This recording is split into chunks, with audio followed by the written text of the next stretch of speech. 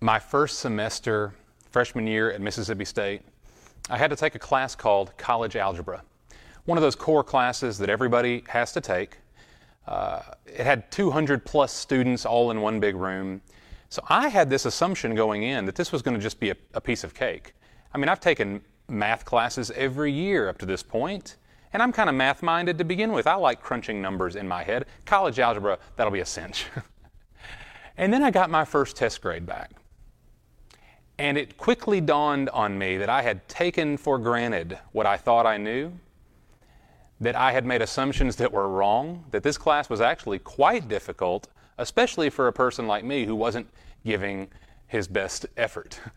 And so then I had to spend the rest of the semester, honestly, just trying to dig myself out of the hole that I had put myself in, because I just didn't, I made an assumption that turned out to be flatly wrong. Y'all, now there was one good thing that came out of that class. Sitting about 15 rows behind me over my right shoulder, the first time I ever laid eyes on a young lady named Jennifer Hermitz, whose last name is now York. I met my wife in college algebra. So my performance was not great in that class, but the outcome was life-changing and wonderful. It all worked out for the best. Well, y'all, as we look at John chapter 3 today, in John 3, Jesus has an extended conversation with a man named Nicodemus. Now, Nicodemus is the kind of guy that if anybody knew his stuff, if anybody would have been on kind of the upper crust of the religious system of the day, it would have been him. If you were going to have a Bible drill team, you'd want Nicodemus on your team. He was not only a Pharisee, which meant he was part of the most diligent, devoted sect of Judaism, the Pharisees, but he was also a man who sat on the Sanhedrin. Only 70 Jewish men sat on the Sanhedrin. It was a council that was essentially the Supreme Court of Israel. So Nicodemus was not just devoted and diligent to his faith and to the Word of God, the Old Testament, but he was also a ruler of the people. So we might think in this conversation as it begins, well, maybe Nicodemus has a thing or two to teach to this poor carpenter from Nazareth. But in fact, it's the other way around. Jesus is going to show Nicodemus that all of his assumptions about God, about how life works, about what God is up to in the world, Nicodemus was in the most essential way, Nicodemus was wrong. And Jesus was going to show him the truth. And so y'all, as we read this today, we get to look over John's shoulder and watch this conversation take place. But it's important for us to recognize Jesus is not talking to Nicodemus only and exclusively. He's always talking to us as well. And so this is a word for us, really one of the most precious sections in all the Bible today. And we'll see why as we go. This is John chapter 3, beginning in verse 1. Now there was a man of the Pharisees named Nicodemus, a ruler of the Jews. This man came to Jesus at night and said to him, Rabbi, we know that you have come from God as a teacher. For no one can do these signs that you do unless God is with him. Now, y'all, usually whenever Pharisees show up in the Gospels, they're antagonistic toward Jesus. They're always accusing him, mocking him, trying to trap him somehow in his own words. But that doesn't really appear to be the case here. Nicodemus comes to Jesus, and it seems like he's genuinely curious. We don't know what his motives are, but I mean, he calls Jesus Rabbi. That was a sign of respect. He didn't demean Jesus. He says, it's clear from your signs that God must be with you, perhaps in the same way God was with someone like Moses or David or Jeremiah, the great heroes of the faith. Nicodemus he's getting off on the right foot here, at least apparently. But y'all, there's something that we saw last week at the very end of chapter 2, right before this account begins. Jesus was performing signs, and John tells us that people were believing in him. But Jesus, on his part, did not entrust himself to them because he knew what was in their hearts. Jesus knew whether their faith was genuine or not. And then immediately after that statement comes this account, the story of Nicodemus. So on our part, we cannot perceive all of the motivations that are going on behind the scenes, but Jesus knows. Jesus knows this man's heart. He knows what he needs to hear. And Jesus cuts right to the chase. There's no small talk here in John chapter 3. Jesus says in verse 3, he responds and says to him, "Truly, truly, I say to you, unless someone is born again, he cannot see the kingdom of God." Now, y'all, everything Jesus says is equally true all the time. But whenever we see a sentence begin like this, truly, truly, this is Jesus' way of drawing special attention to his words. This is a point of emphasis here. Unless a person is born again, he cannot see the kingdom of God. Y'all, that phrase, born again, can also be translated born from above. And it's meant to draw us back in our minds to what John says in chapter 1, as he is declaring the ministry of Jesus to the world. He says in chapter 1, verse 12, "As many as received Jesus, who believed in his name, he gave them the right to become children of God." Children not born of blood or of the will of the flesh or of the will of man, but born of God. And so, y'all, this is what we call the new birth, to be born of God, to be born again, born from above. And Jesus says, unless you are born again, you cannot see the kingdom of God. So that phrase, the kingdom of God, or seeing the kingdom of God, is really just being saved, having eternal life. That's what it means to see or enter the kingdom. Y'all, the kingdom of God, it's God's eternal rule over his people, his covenant people, where those who love and trust God spend eternal life with God. That's what Jesus means by the kingdom. And the kingdom is not something that just happens eventually one day we enter in, but no, Jesus is implying that we can enter in the here and now and begin an eternal life relationship with God. But unless you're born again, you won't see it, you won't enter in. Now, y'all, it's not apparent to us on the surface. But in verse 3, that little bitty sentence, that short statement Jesus just made, he is demolishing Nicodemus' view of life. All in one little sentence. It's like Jesus has a sledgehammer in hand and he's walking into a china shop. He knocks it all down. And here's how. See, y'all, among the Jews, the dominant belief was, yes, there is a future kingdom of God and a future resurrection of God's people from the dead. And that is a birthright to those who are of the people of Israel. Salvation belongs to us, they thought. To be a Jew, to be born a Jew, meant that you were an inheritor of God's kingdom by birth. That was your right. We are the sons of Abraham, they said. We are God's chosen people, and therefore we are in the kingdom. By default, that's our right. That's our lot in life. Unless you were especially wicked and you forfeited your place in the kingdom, everybody got in. Now, especially a man like Nicodemus, who wasn't just an average Israelite, but a teacher, a ruler of the people, the upper crust. If anybody would have been an insider to that promise of the kingdom of God, it would have been him. And so Jesus is destroying that assumption when he says, no, your natural birth is of no avail. Only if you are born again, only if you are born from above, can you see the kingdom. You do not get in by virtue of your birthright, by virtue of your parents and your ancestry. You must be born again. Now, how do you think Nicodemus takes this? He is, if not a little angry, he's certainly stunned and confused. Look at verse 4. Nicodemus says to Jesus, "How can a person be born when he is old? He cannot enter into his mother's womb a second time and be born, can he?"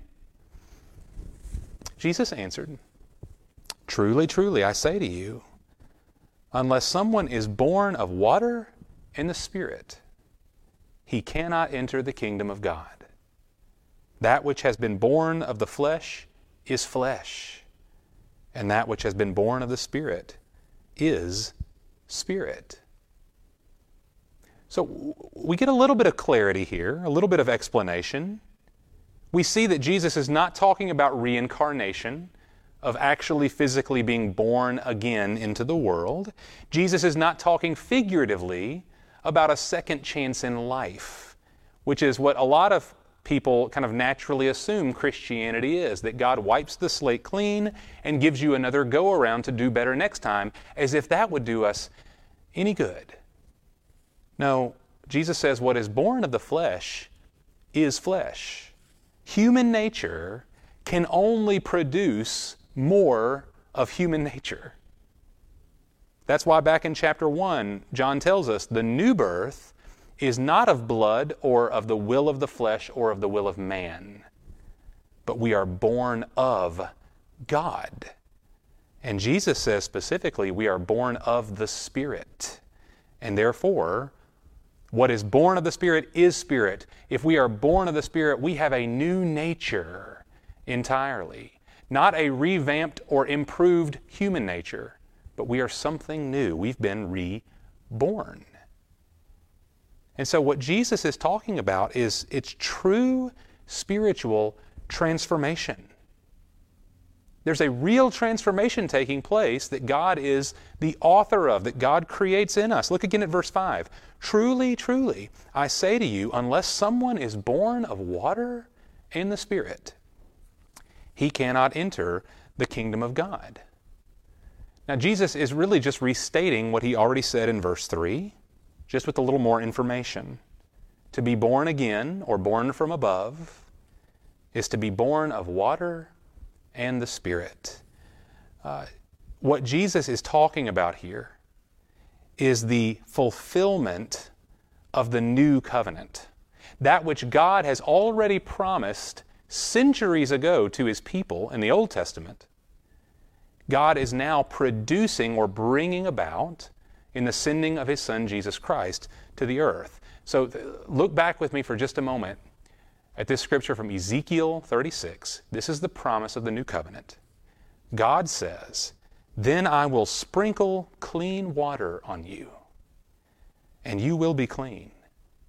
I will cleanse you from all of your filthiness and from all your idols. Moreover, I will give you a new heart and put a new spirit within you. And I will remove the heart of stone from your flesh and give you a heart of flesh. And I will put my spirit within you and bring it about that you walk in my statutes and are careful to follow my ordinances." This is God telling us in advance what happens in salvation, what He's going to achieve in the new covenant. He will sprinkle clean water on you. He will cleanse you. That's a symbol of the purification of sin. That's what the water represents. And He will give you a new heart, and He will put His Spirit within you to ensure that you walk in loving obedience to Him. That's the promise. And now Jesus makes this connection for us. You can only enter the kingdom.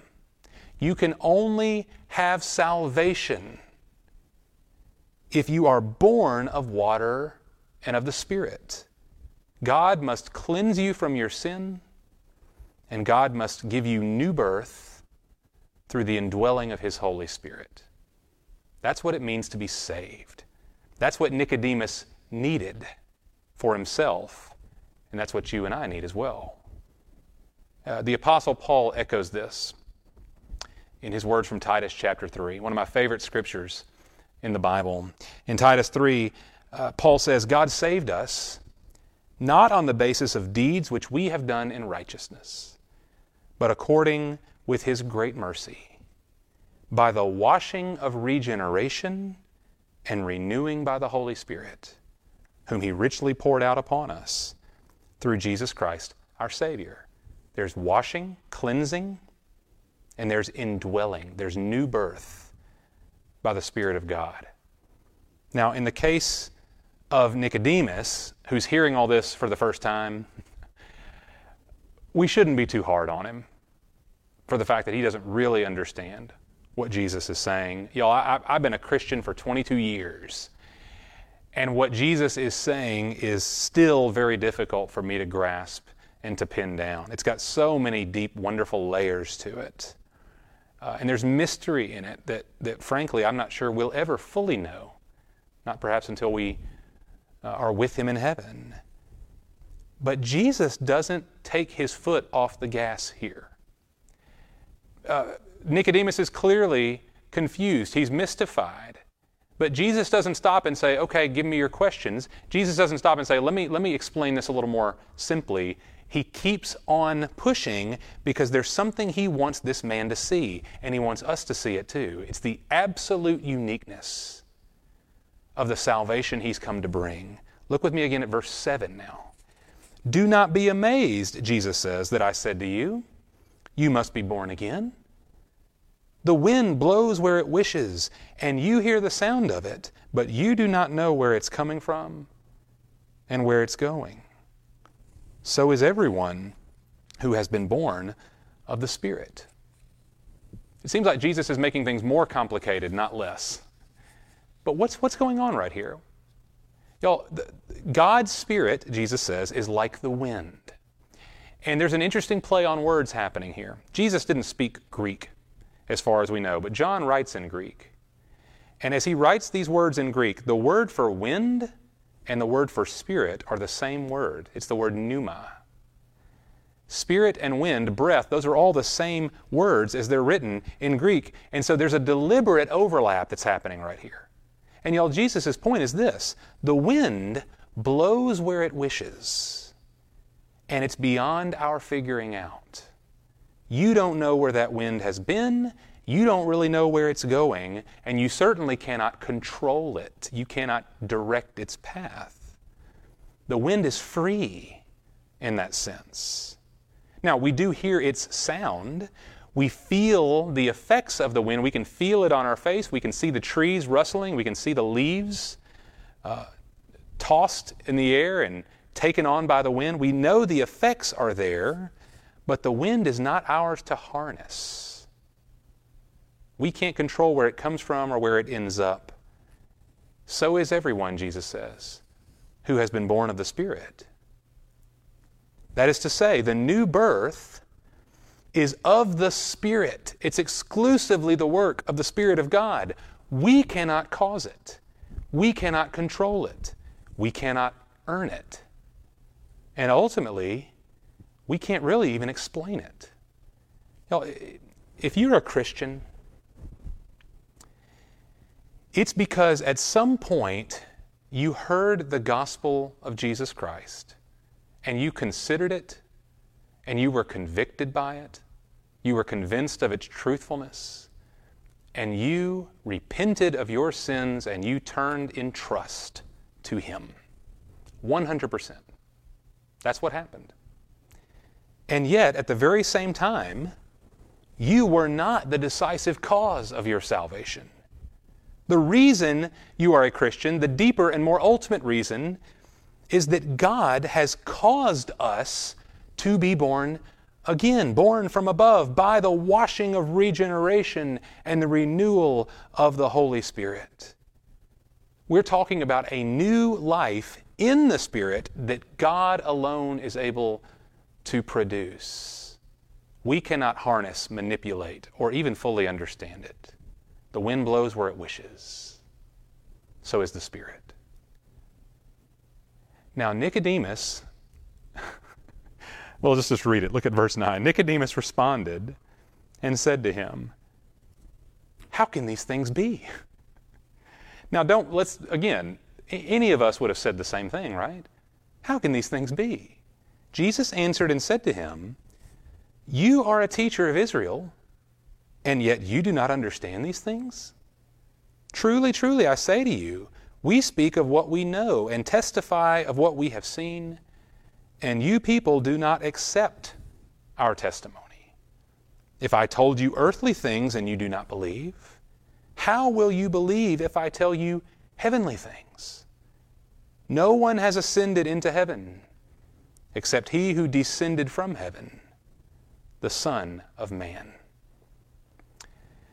Nicodemus is flabbergasted, but Jesus rebukes him. Did you catch that? You're the teacher of Israel, and yet you don't know these things? You should know this stuff.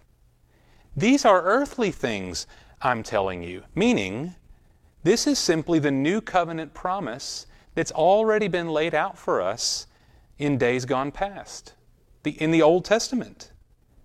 What I've told you up to this point, it's college algebra. This is core stuff.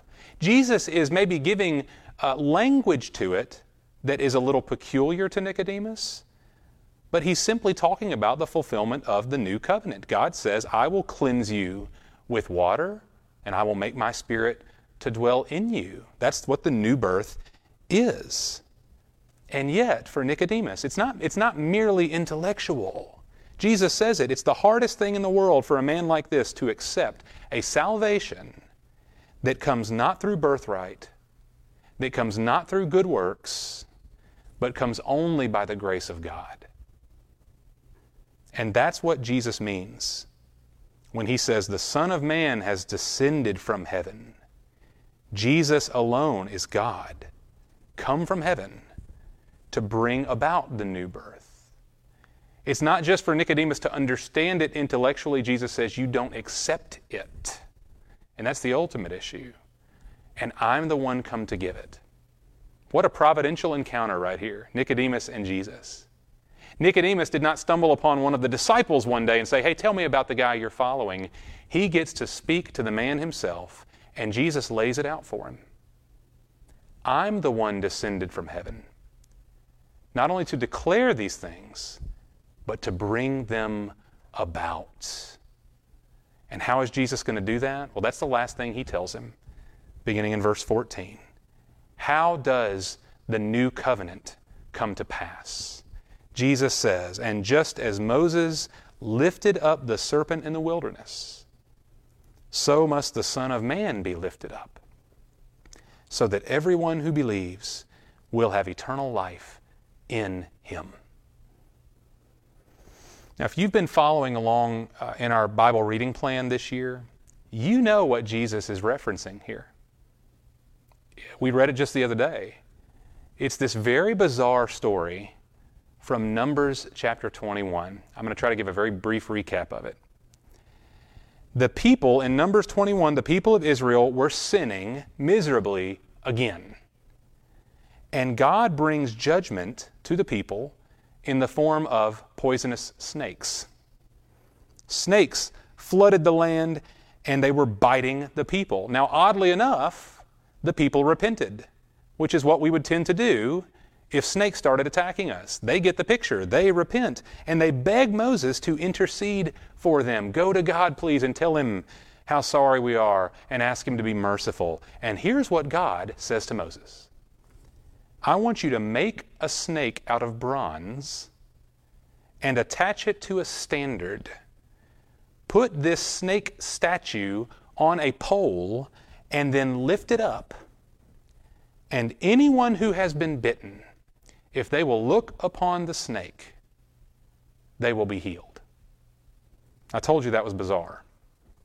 And y'all, I wish we had more time. This is really probably a sermon all by itself. There's so much we could say, but I want to make one quick point, one very important point of connection. In that story, God is bringing healing through judgment.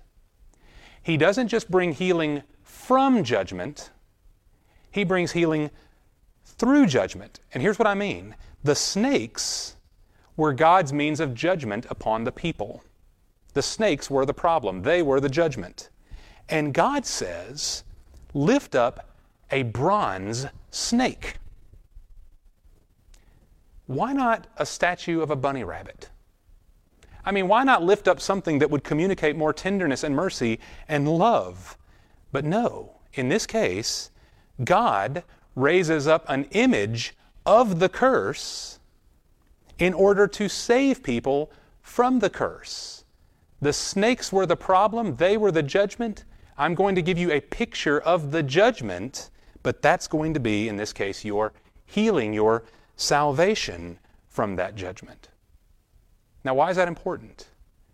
When Jesus, of all the things Jesus could have pulled from the Old Testament right here, why does he do this one? Why this story? Jesus says, just as Moses lifted up the serpent, so must the Son of Man be lifted up. Y'all, he's talking about the cross. The ultimate purpose for which Jesus came, to be nailed to a standard and then raised up for all to see. What is the cross in this case? It's the picture of judgment. We know that the cross is the picture of God's grace, of course, but it's also the clearest picture of God's judgment, because on the cross, Jesus Christ, the sinless one, paid the penalty for all our sins. He had no sins of his own to pay for. He paid for ours instead. Jesus took upon himself God's judgment for sin. It was imputed to him. He himself bore our sins in his body on the cross. We're told in Galatians that Jesus became the curse for us. And so through his judgment on the cross, we are forgiven. By his wounds, we are healed. The bronze snake was a picture of the judgment that God graciously used to bring healing. The cross is the place where God's judgment was poured out so that our sins might be forgiven, thanks to one who took our place. Y'all, the curse of sin is infinitely worse than a snake bite. What Jesus did is infinitely greater than the picture given to us in Numbers chapter 21. And that is because the grace of Jesus is infinitely greater than our sin. There is no amount of sin that Jesus cannot cover through his bloodshed on the cross. Yeah, I will be lifted up, he says, so that everyone who believes will have eternal life in me.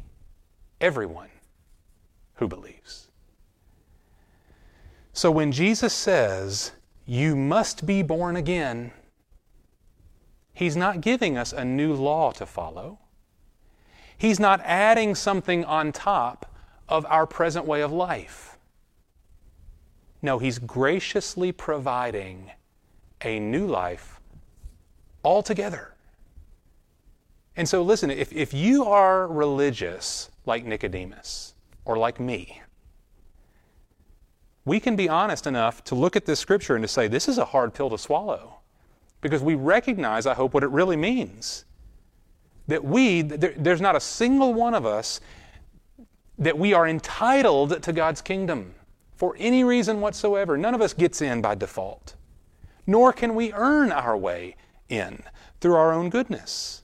In fact, all of the good things that we think we've done, all of the good things that we think belong already in our spiritual account, they actually account for nothing. They get us nowhere. Only by receiving Christ, only through a new birth, may we enter the kingdom.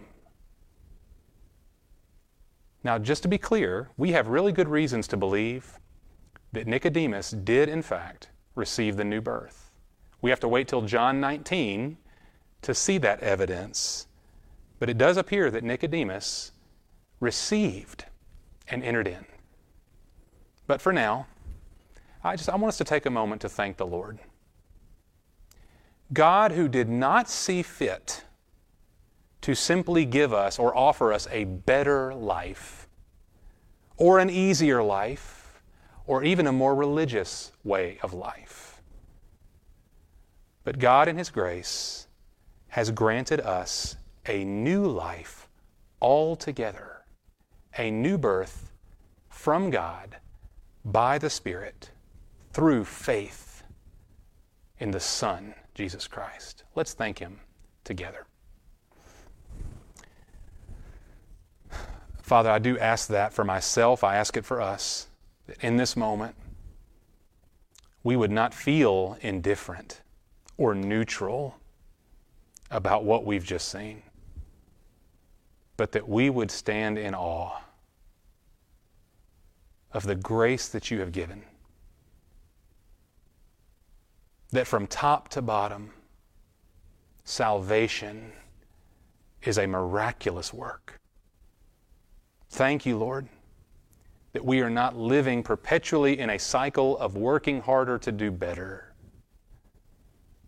but that we are new creations in Christ, created, born again for His glory, both now and forever. And I pray, Father, that in any sense, if we're like Nicodemus, if we're confused, then Lord, help us to dig deeper and to ask good questions and to study Your Word and to pray and ask, Lord, for the revelation of Your Spirit and Your truth. And Lord, where we're offended, that perhaps our perception of religion, our way of thinking about us and our own goodness or our own potential, if we're offended by this idea of being born again, Father, that You would continue to push on the gas.